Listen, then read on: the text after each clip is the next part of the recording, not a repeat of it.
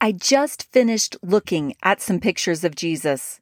In many of those pictures, he's Caucasian, blue-eyed, with wavy hair, a rosy glow on his cheeks, and a slight smile.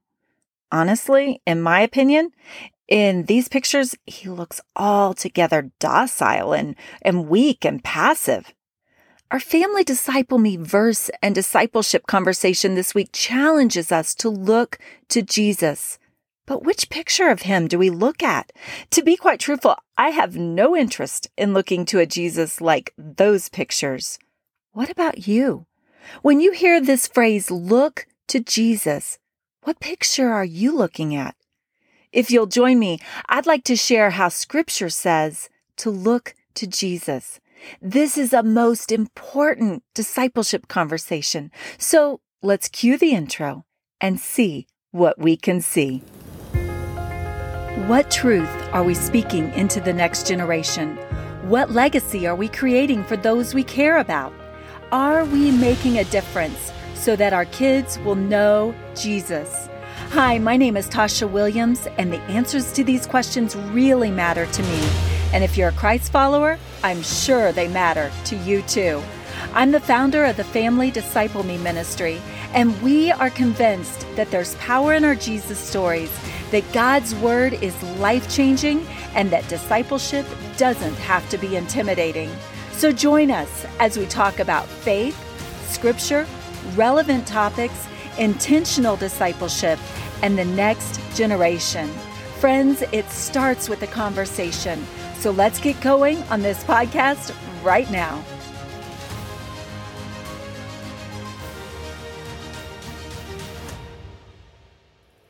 Friends, thank you for joining me in this podcast. You know, except for the very first podcast, I must say this particular podcast is probably the most intimidating podcast I've done. Not because making the podcast itself is so intimidating anymore, but because of the topic.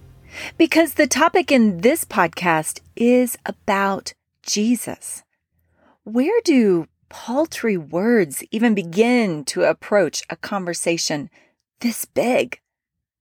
That's the way I feel about this podcast, but also I think that's the way we feel in general when it comes to sharing Jesus with others. We call ourselves Christians, Christ followers. We've given our lives to Him.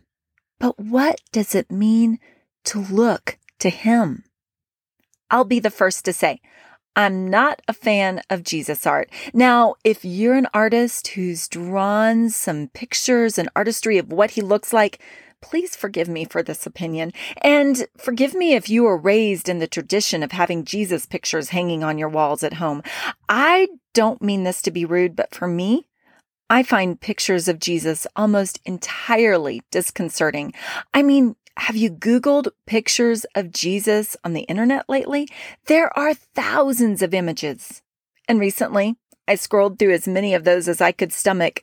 Light brown hair, Caucasian skin, neatly trimmed mustache and beard, some sort of angelic halo, eyes like the skies staring into the distance. Looking to Jesus like this fills me with a sort of nausea, or even worse than that, an aversion. I look to those pictures and I think, that's not the Jesus I know. Or worse, that's not the Jesus I even want to know.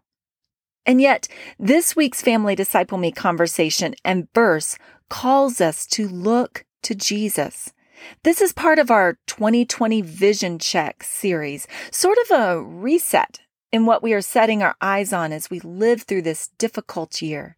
Scripture says, since we are surrounded by so great a cloud of witnesses, let us also lay aside every weight and sin which clings so closely, and let us run with endurance the race that is set before us.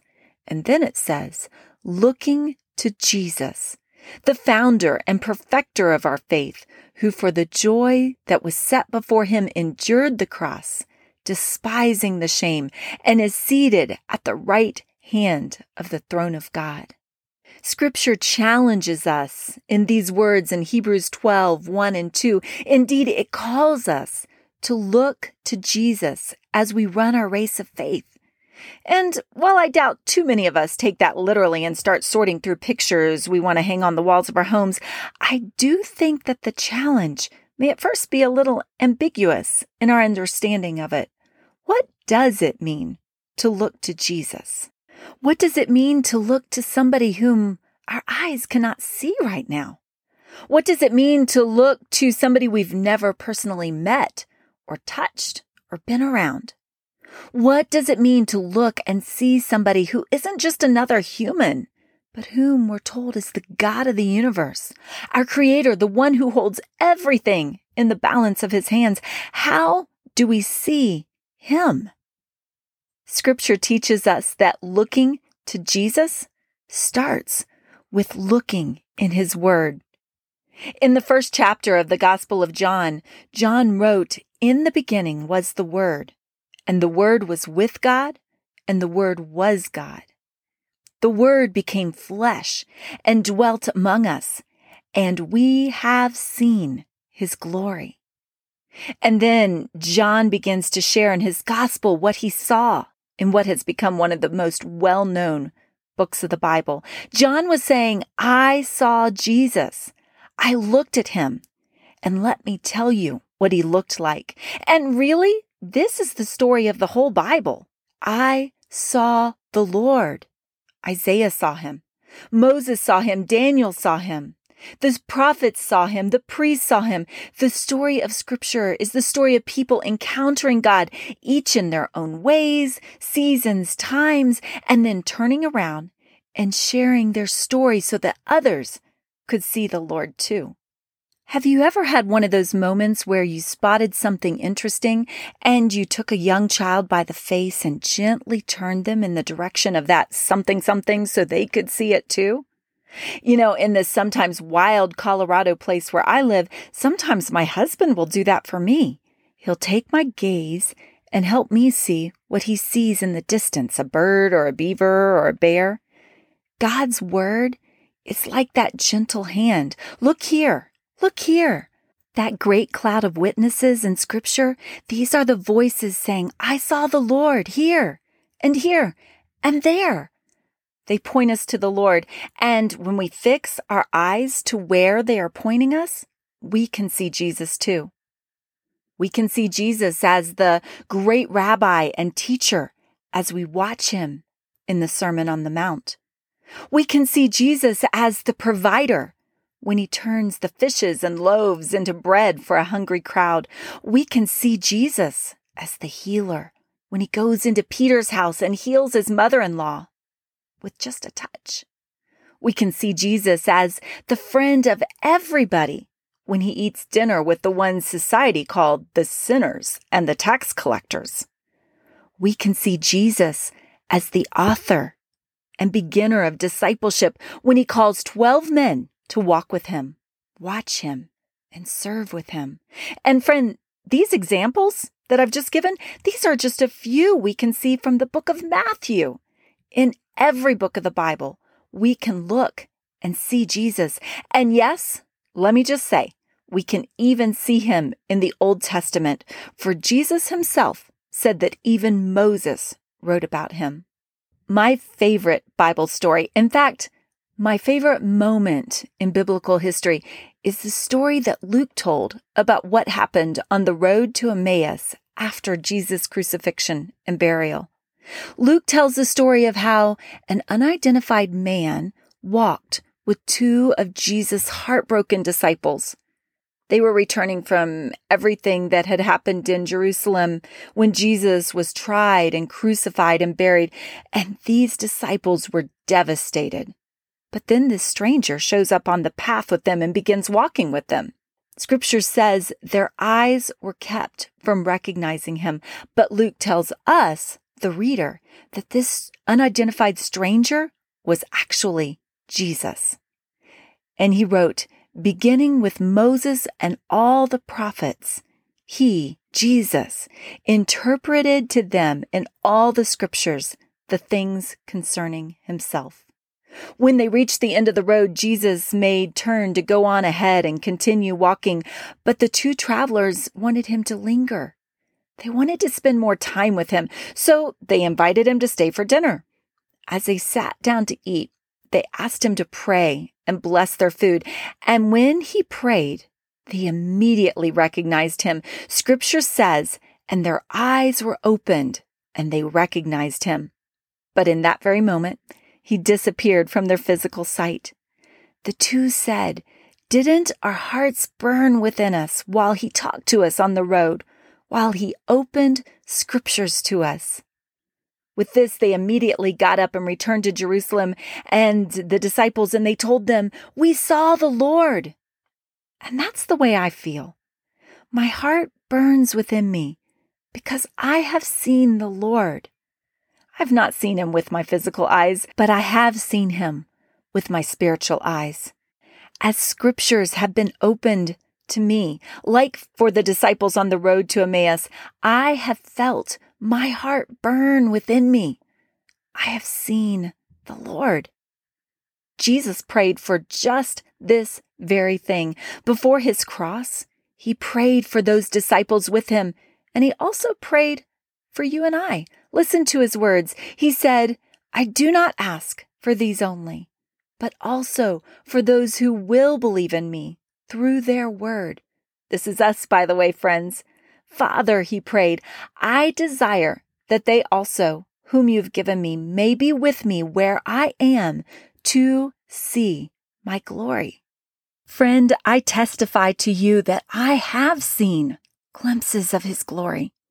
I've had a front row view of his power and his working.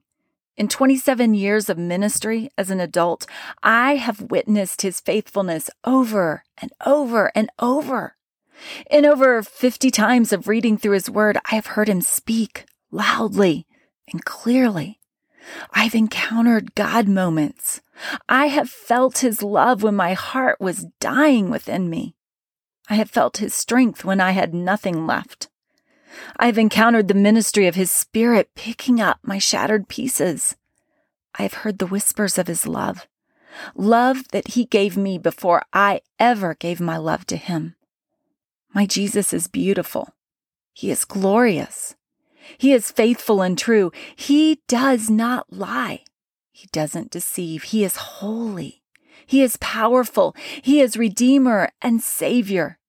He is the founder and perfecter of our faith. He ran the race before me to show me how to run this race he's called me to endure my cross, to despise the shame and the ridicule of those who cannot yet see past those Google images of him, and to focus on joy, the joy of knowing him and seeing him. God's word says over and over, "Seek me, and you'll find me when you seek me with all your heart." Friend, that's not an abstract promise. That's not a man-made picture. That's not just a piece of wishful thinking. God wants us to look to him. For me personally, to look to Jesus, I cherish getting up early as many days as I can to spend time in his presence. That means to have my Bible with me, sometimes my journal. That means to have my heart prepared to encounter his presence. And I'll know when I have, because when I have encountered him, my heart burns within me. And when I encounter him, I want others to see my beautiful Jesus too. I want you to encounter him. I want those entrusted to me to encounter him. I can't force my children to look to Jesus, but I can disciple them for where to see him. Like a parent gently turns a child's eyes to see, or like my husband takes my face and turns it in the direction to see the bear or the bird, I can point my children's gaze in Jesus' direction so that they may look to him too. You can do that with those entrusted to you. You can seek him and then speak him. God's word gives us the pictures of Jesus. And then our lives, our stories, our experiences become the pictures that introduce other people so that they can look to Jesus too. Oh, friend, may we live this life of running our race and looking to Jesus today. Thank you for joining me in this podcast. The discipleship conversation that goes along with this episode can be found in the show notes. You can also go to familydiscipleme.org. I'm also going to reference the verses that I referred to in this episode in the show notes as well. As you look to Jesus, listen to these words because it's a prayer for Him to look to you. The blessing says, "Now may the Lord bless you and keep you. May the Lord make His face shine upon you and be gracious to you. May He turn His countenance toward you, and as He looks to you and you look to Him, may He give you peace." Go with God, my friend. Look to Him and be a picture of Him to others today.